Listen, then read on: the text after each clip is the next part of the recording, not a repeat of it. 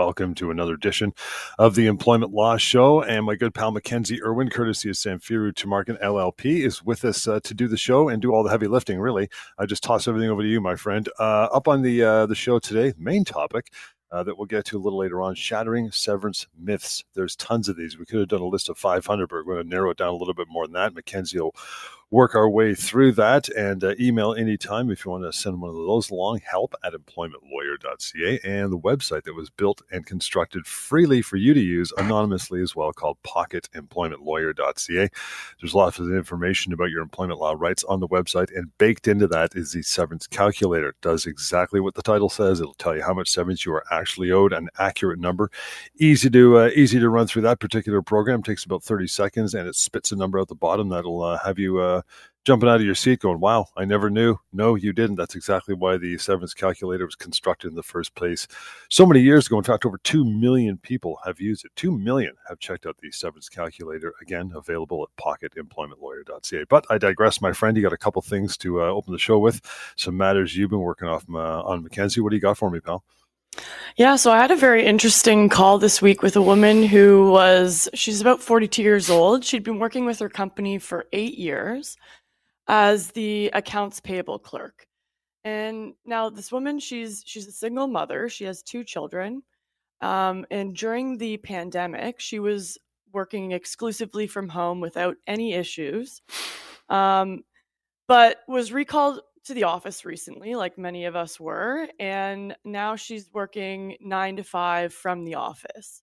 Mm-hmm. Now, she got a call the other week from her children's after-school program, letting her know that unfortunately, due to budget constraints, they were canceling the after-school program, and they would only be continuing for 1 more week. And so they really left her scrambling to find alternate childcare because she relied on this after 4 program to take care of her children while she finished her work day at work. And so she took this issue to her employer and she requested, okay, I'm willing to come in extra early as long as I'm able to leave, pick up my children, take them home, and then complete the rest of my work day from home. And so this was hopefully a temporary arrangement while she registered them for another school program. Interestingly, her employer refused. They said, nope, sorry, you need to be in the office 9 a.m. to 5 p.m. And if you can't do that, we're going to have to terminate your employment. This put her in an impossible decision. She has to decide, okay, do I, between her job and making sure that her children who are young, they're not able to take care of themselves, making sure that they have proper supervision during after school. So she made the decision. Obviously, she said, I'm really sorry. She started, I need to pick up my children, but I can, and I have been over the past 2 years. I was doing my work from home and there was no issue. So can you please do this? They said, nope, terminated her employment and offered her 8 weeks of severance. Wow. Yes. So I think I'm always very surprised that employers still don't know this, but you should really know by now, never mess with mothers. That's right. Never mess with their maternity leave. Just don't mess with mothers. So this is absolutely a wrongful dismissal. Not only is she entitled to, they only offered her 8 weeks. She's 42 years old. She was there with the company for over 8 years. And she's entitled to significantly more severance than what's been offered. But in addition to that, there is a really important discrimination claim, a human rights violation here. Now, many people don't know, but there is a ground for discrimination on the basis of family status. That's right. And your family status includes any kind of childcare needs that you have. And so, particularly in this situation, given that it was a last-minute cancellation of her after 4 program, and it was really only temporary that she needed that flexible working hours and working arrangement because she ultimately, it was just to cover her for the time that it would take her to find a new after 4 program. And so that employer does have a duty to accommodate her childcare needs up to the point of undue hardship. And so I think it's really important here to note that that employer is going to have a very difficult time proving that it was undue hardship for them to be flexible with her working hours and allow her to work from home part of the time, for a temporary period of time, particularly given that she was able to complete her work from home over the past 2 years. So it's not a situation where the company needs to set her up with, a new software system, get her a computer. All of that Even was then, already exactly. All of that's already in place here. So it's not. I mean, it'll be very difficult for them to prove it was undue hardship for them to temporarily accommodate her in that way. So I'm certainly going to help her out here. She's definitely entitled to more severance than what was offered, probably upwards of 10 months of severance.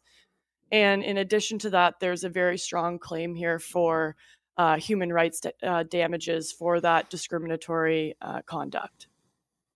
yeah, it's interesting if you look at that, the 8 weeks versus 10 months. I mean, that's 5 times what they actually offered her, which is wrongful right away. But I mean, to the point of undue hardship, it's not as if she was asking for a whole new wing on the building and an elevator. I mean, it's something she'd already done before. They'd accommodated her before, so this doesn't even come close to rising to the level of undue hardship for sure. I mean, it was just a silly maneuver by the employer in the first place, right? Absolutely. And so I'm finding that there, especially with this, with all of this talk about a recession, employers are really looking for any Right. opportunity to cut costs. And so they're really looking to downsize. And this, this could very well be one of those opportunities that they thought, oh, great, here we have an opportunity to let someone go. She's self-selecting, and we're gonna try and get rid of her by only paying out um, a very small amount. And they've made the wrong call here because she's very it was very good that she reached out, because she's certainly entitled to more, and likely not only more severance, but possibly that very strong human rights violation as well. What other sort of things, Mackenzie, would fall into that banner? I mean, I guess you got a sick child at home you have to take care of, or maybe an elderly parent that's got dementia, for an example. I mean, when you're talking about past the point of undue hardship and family status, what kind of things would qualify? Yeah, in terms of family status, certainly any kind of childcare needs, obviously, but it also extends to elderly parents. The issue with elderly parents is that, or in any family status discrimination, is that the employee has to really show that they've looked for alternate Right.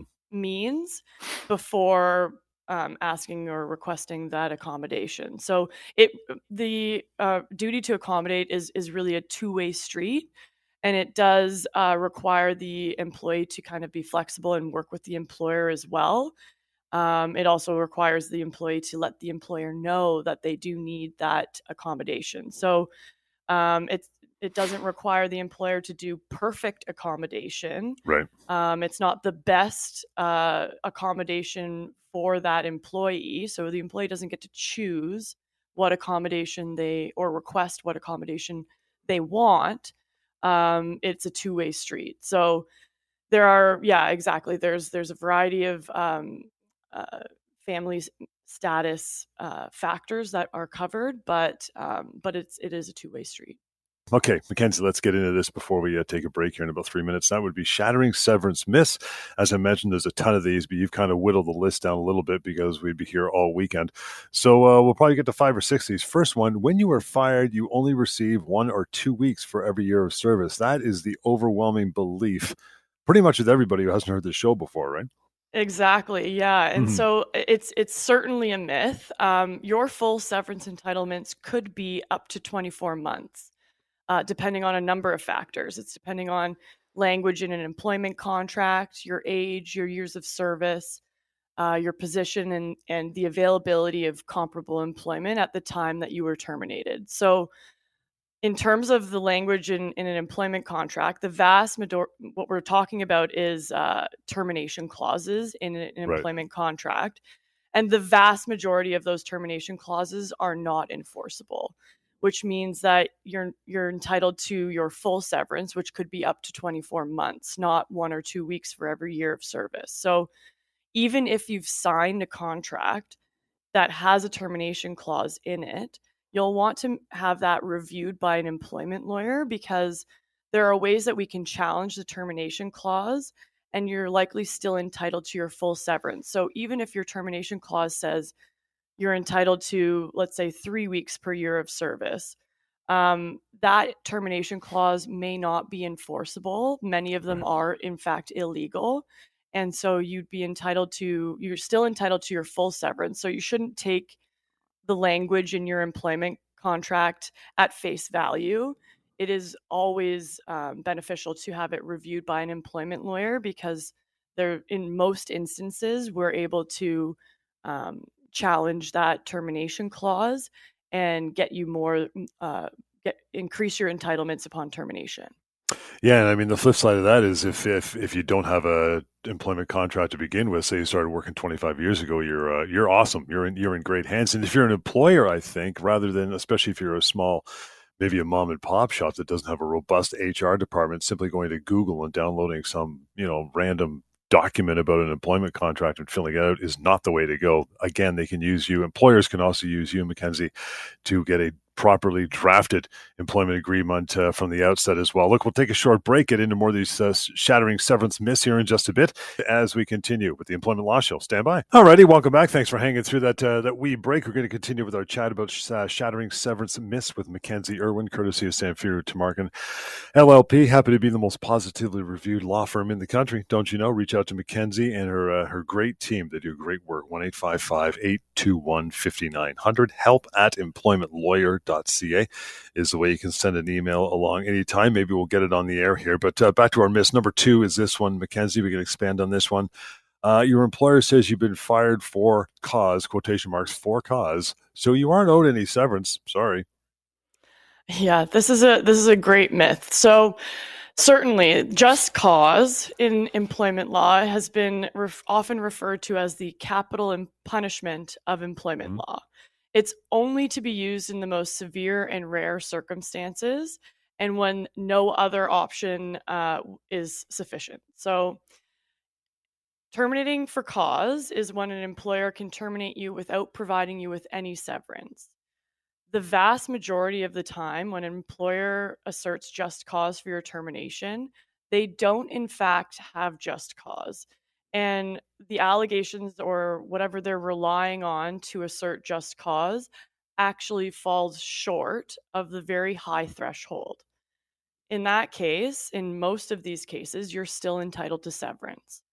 So if you've been terminated for cause, it's very important that you have your situation reviewed by an employment lawyer, because it's likely we can still get you some sort of severance. To exemplify this, there are certain instances where the courts have found, even though the employee has maybe been late many times or has made a very large mistake on some calculation. These kinds of disciplinary instances in employment, even though they are, discipline is likely warranted, employers often will just jump and pull the trigger and terminate them for cause. Just because the employee obviously feels bad about what they did, something might be very serious in terms of a mistake that they've made, but and it's unlikely that the employee will really kind of push back on that, and they'll just accept the fact that, oh, I've been fired for cause, I made this really bad mistake. It must be justified. Most of those employers are not actually justified in terminating you for cause, and much more is needed in terms of disciplinary steps taken before they could terminate you for cause. So the circumstances where cause might be warranted are again, it's a very, very high threshold. Yeah. And it's really only reserved for kind of criminal acts in the workplace, such as fraud or stealing or something along those lines. So if you have been terminated for cause, it is really important to get it reviewed, because it's likely that you are still entitled to some severance. Again, 1-855-821-5900 to reach out after the show to Mackenzie and her team anytime. Okay, myth number 3, your rights to severance expire if you don't accept your employer's offer deadline, the old Friday at 5 or whatever's at the bottom of that severance offer, right? Yeah, exactly. And I mean, obviously, when if you're being terminated from your employment, this is a very stressful time, and you're not really necessarily thinking very clearly. A termination meeting is a very, very stressful meeting.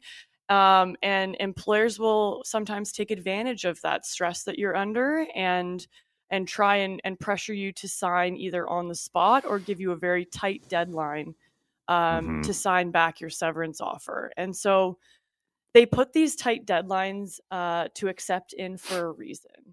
They're trying to pressure you into accepting what's likely a very bad offer.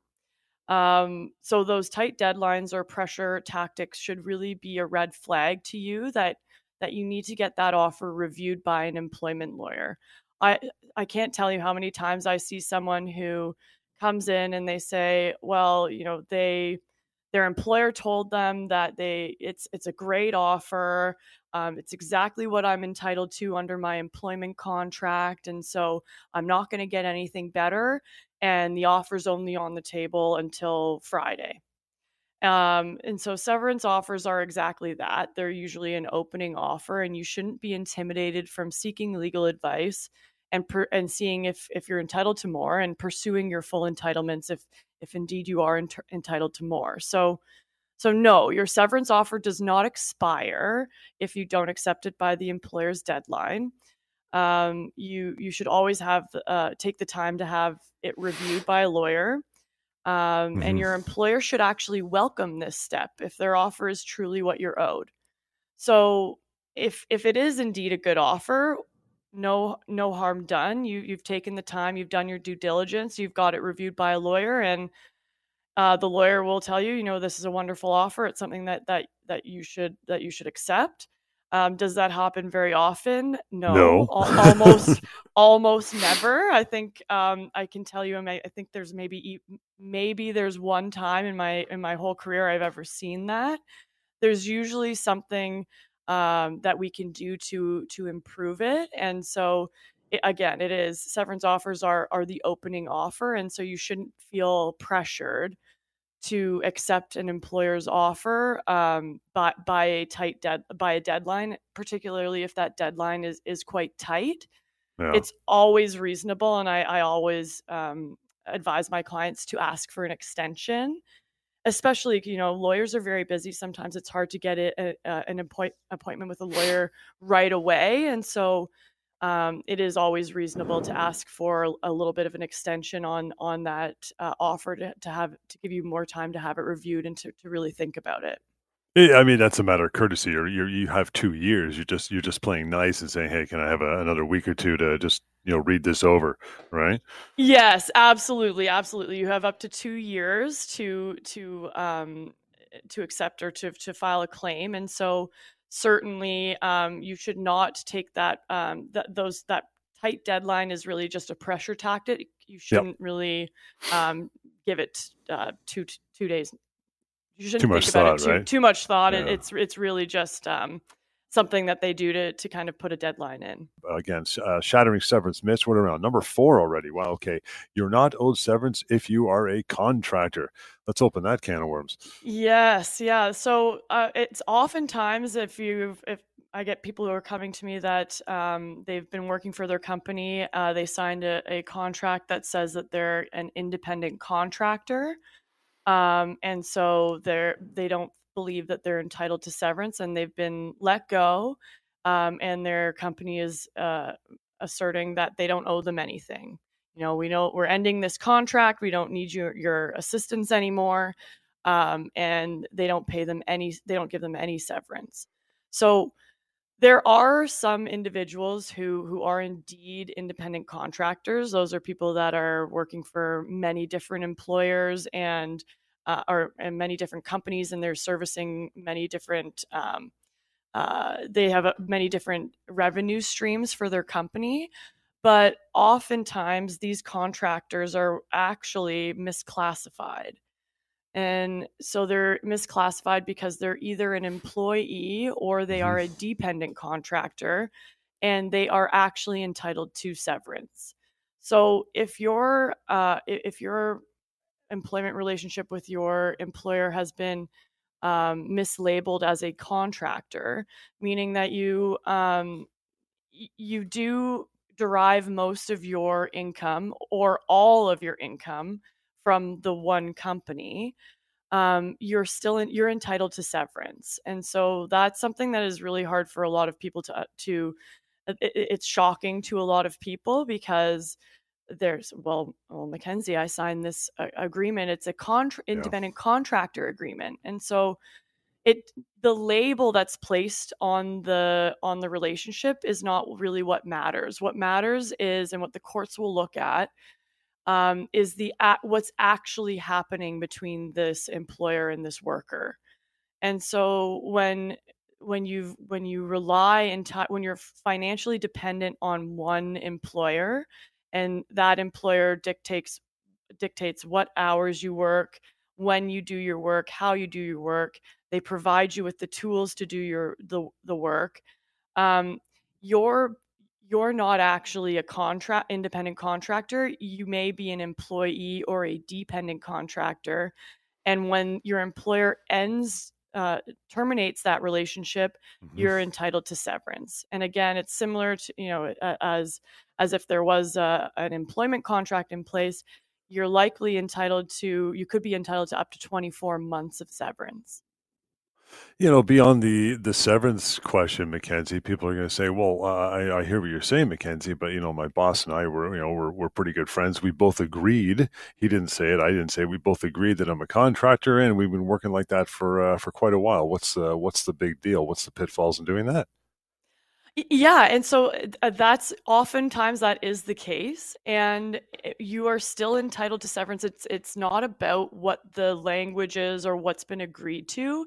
It's about what's actually happening in the employment relationship. And so what the courts realize is that if you're financially dependent and under the control of one employer, even though you've agreed to say I'm a contractor, and there are tax reasons why many people would favor Right. that relationship, but likely you are still a an employee, and you're entitled to severance. The entire purpose of the severance is to assist the worker in bridging the gap between employment, and so you're still entitled to that protection.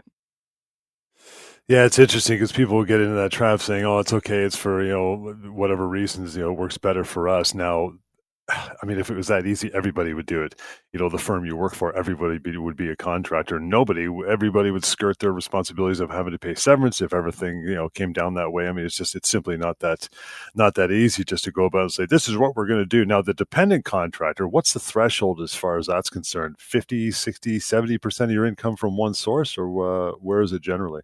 Yeah, so there is no exact formula. The courts really Right. approach it as on a case by case basis. And so the percentage of your income that comes from a certain employer is again, it's one factor that the courts will consider in Mm, determining whether you are a dependent contractor. But certainly the higher percentage of your income that comes from that one employer, the more likely you are to be a dependent contractor. And so right. there are decisions that are anywhere, as low as like 60%, but um, usually it's upwards of the majority of your income comes from that one employer. And with that, we'll take a short break, get to a couple more of these shattering severance myths. After that break, we'll continue with the Employment Law Show. Hang on. Beyond that, reaching out to our good pal Mackenzie Irwin here from Sanfiru to Market LLP, of course, is 1-855 821 5900. Help at employmentlawyer.ca. Okay, let's get back into this, Mackenzie. Shattering severance myths. Number 5. You're only owed the amount of severance agreed to in your employment contract. How about that? Yeah, this is a good one. So often people come to me and they say, well, the employer has offered me exactly what's outlined in my employment contract. So sometimes it says a week, 2 weeks, 3 weeks per year of service. And they just think, okay, I agree to that. I even maybe kind of push back on my employment contract when we were initially signing it, and I asked for a little bit more. And I think, oh, shoot, that's all that I'm entitled to because that's what I agreed to in my employment contract. And so, no, that's certainly not true. That is a myth. Depending on the language of the termination clause in your employment contract, the entire termination clause could be illegal and offside with the Employment Standards Act, and you could be entitled. It basically is not worth the paper that it's written on, and you're still entitled to more. And so I think it's really important to address this myth because often employees just kind of take it at face value and they say, well, I read the contract, that's what it says, I signed the contract, I'm not entitled to anything more. And so that's not necessarily the case. And it is certainly, as always, if you've been let go in any circumstances, even without an employment contract in place, it's always worthwhile reaching out to an employment lawyer to have it reviewed because Oh, likely there's something that we could still do. It could fall into that category where the termination clause is unenforceable, and it's not even worth the paper it's written on, and yep. you could be entitled to up to 24 months. And so again, that could be the difference between getting something like getting a 6 week offer or up to 24 months offer, and 8 weeks and 24 months. So there's a big difference there, and there's a lot of money on the table that you could be passing up if you don't have that reviewed and you don't know what your rights are and what your options are. Even if it's not such a wide gap, few weeks, couple months difference is still worth a phone call. Just reach out and have that discussion anyway. We'll get to one more of these shattering severance myths. Number 6 is this: you have to sign a release in order to receive your severance from your employer. I've never heard that before. Break that one down. Yeah, I've been hearing a lot of this lately, and so people think that in order to receive your severance, you have to sign whatever release your employer has put to you. And so that's certainly not always the case. And so I've had a lot. For example, if your employer must pay you your Employment Standards Act minimums, no matter what, they can't require you to sign a release in exchange for that. And so, though that severance that you're owed, no matter what, is your minimums. And so, they can't force you to sign that release, but in some circumstances, if you're not getting paid more than your minimum entitlements, then your employer absolutely cannot force you to sign a release in order to receive that. So a lot of people are coming to me and saying, well, I need to sign this release now. I need to accept this offer in order Right. to get anything. And that's not the case. But you should certainly have that situation reviewed by an employment lawyer because in signing it, if you do sign a release, sometimes that in signing the release, you're giving up your right to pursue the full severance. So it's important before signing anything that you speak with an employment lawyer. And to your point, something you said earlier on in the show, Mackenzie, are you seeing this more and more lately as a kind of a pressure tactic as a result of maybe the economy and things are going bad for employers, so they're looking for a quick fix to save a few bucks and say, oh, you got to do this, you got to do this now, and away we go. Yeah, exactly. And so it goes both ways. And so Hmm. employees are feeling that pinch too, that pressure as well. And so they may feel pressured to accept what's on the table just to have Yeah. something right away. And um, often you may be giving up significant amounts of money if you do that. So it's always worthwhile speaking with an employment lawyer and getting a better sense of what your options are. because it could be the difference between 8 weeks and 24 months. Yeah, huge. Let's get to an email in between things we're going to talk about today. This one from Maury says, "Hey, Mackenzie, I was placed on a layoff 3 weeks ago, but my boss keeps calling and emailing me with questions about the project I've been working on, which has required me to do a lot of work while I've been laid off, including finishing a report. I haven't been paid for any of this work. Is there anything I can do?" Wow. Absolutely. Yes. So, there's a lot going on here. So, being placed on the temporary layoff in the first place is likely illegal, and it Yep. could be a constructive dismissal, depending on whether there's a term in your a layoff provision in your employment contract, and whether they got your permission to place you on that temporary layoff in the first place. That very well could be a constructive dismissal, and you could pursue severance based on that. But certainly, this is interesting because the entire purpose of placing an employee on a temporary layoff is that you no longer, there's a shortage of work, or you don't need their services, and so. By doing that and still requiring them to work, that's a very fishy situation. You are 100% entitled to be paid for that work. It's improper for an employer to require you to work while you're on a temporary layoff. But above that, the Employment Standards Act requires the employer to pay you your wages for any work completed for the company.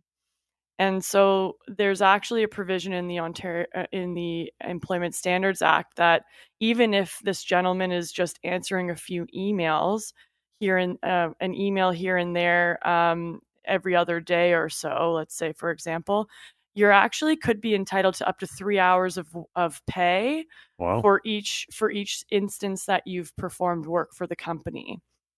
I'm concerned that he's even finished a report. So that I would assume that's more than just a couple hours of work. And so certainly, Maury should be reaching out to our office in order to schedule a consultation, because absolutely he's entitled to pay. Maury, nicely done. Here's the phone number to carry forth 1-855-821-5900. We'll get back to more things to talk about here in just a moment. In the meantime, Employment Law Show continues. Hang on. If you want to reach out to Mackenzie Irwin afterwards at the firm anytime, 1-855-821-5900. The email is help@employmentlawyer.ca, and that website you can always go to. It'll teach you about a lot of what we talk about here on the show weekly, daily for that matter. And there's also the severance calculator for you to use, which is absolutely free and anonymous. All that can be found, pocketemploymentlawyer.ca. I want to get into a few of these, pal, before we wrap up for the day in just a bit. But that is, no, your employer is not allowed to, first one, change your pay or your job description or your hours of work. This includes being laid off. Tell me about it. Yeah.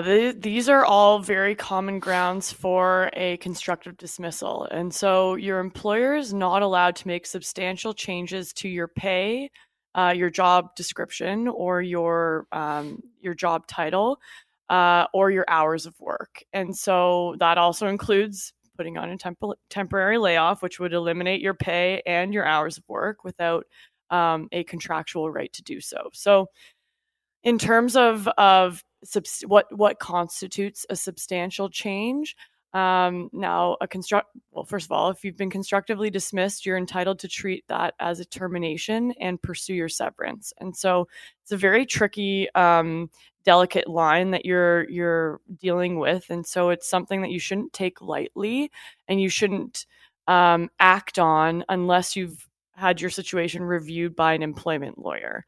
Because if you resign or you take any drastic action without, and it doesn't actually turn out to be a constructive dismissal, you could have you may have given up your rights to severance.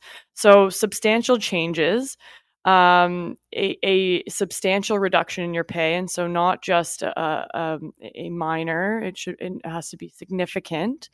But in terms of your job description, any kind of demotion. I see this all the time where employers are trying to force employees into a lower or lesser role, using an excuse like we're just reorganizing, or um, we're just making slight changes, and oftentimes that does result in a change in, let's say, reporting structure, or your job title is now what your direct reports job title used to be.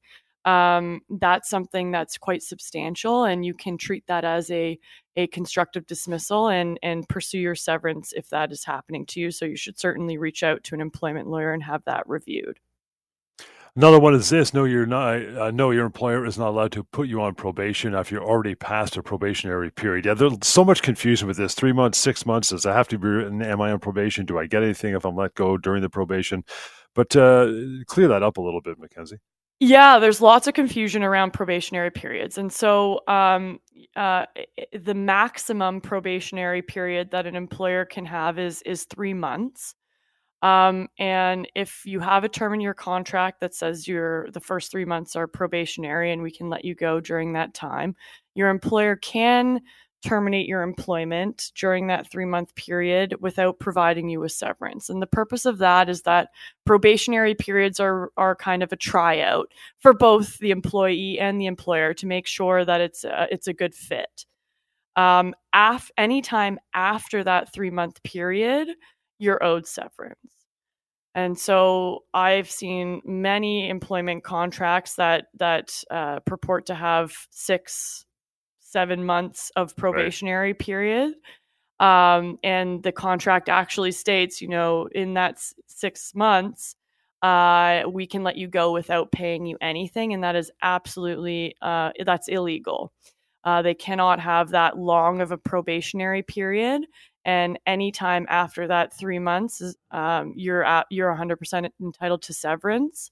So it is a really important distinction to make. But I have seen, especially when an employee is having some sort of performance issues, where an employer will place that employee back on a probationary period after 3 months of severance, 3 months of work there. So, a year or 2 years into your employment, and your employer cannot put you into a probationary period. No.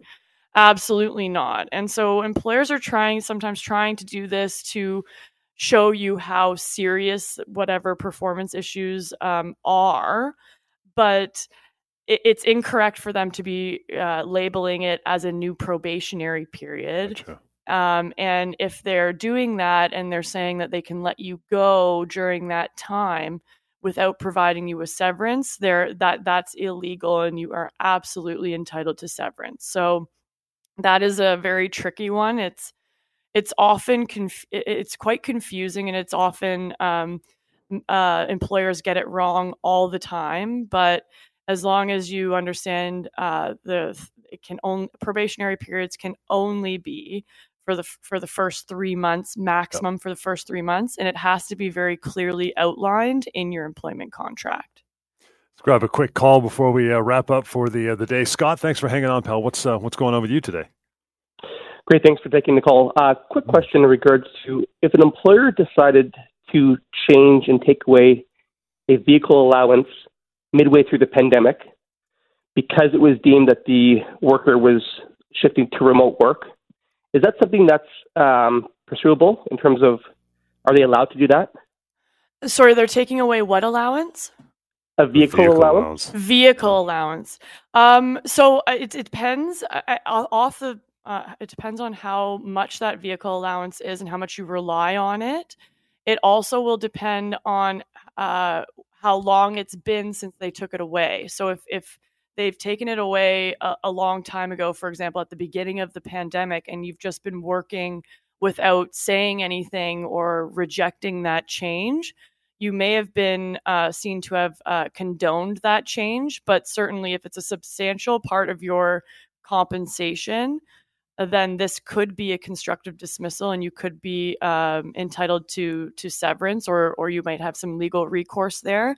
But you should certainly reach out, and we can take a look at that in more detail if you'd like to schedule an appointment with us to discuss it. Thank you so much. Thank you, Scott. Appreciate your time. And here's how you reach out to Mackenzie going forward in that regard. 1-855-821-5900. Again, 1-855-821-5900. That's a good way to wrap it up for the day. Reaching out that phone number. You can also reach Mackenzie at help@employmentlawyer.ca. Drop her an email. No problem there. No commitment. And then pocketemploymentlawyer.ca for all other matters, including access to the severance calculator. Free, anonymous, and used by over 2 million people to find out really exactly what your severance should be. We'll catch you next time, the Employment Law Show.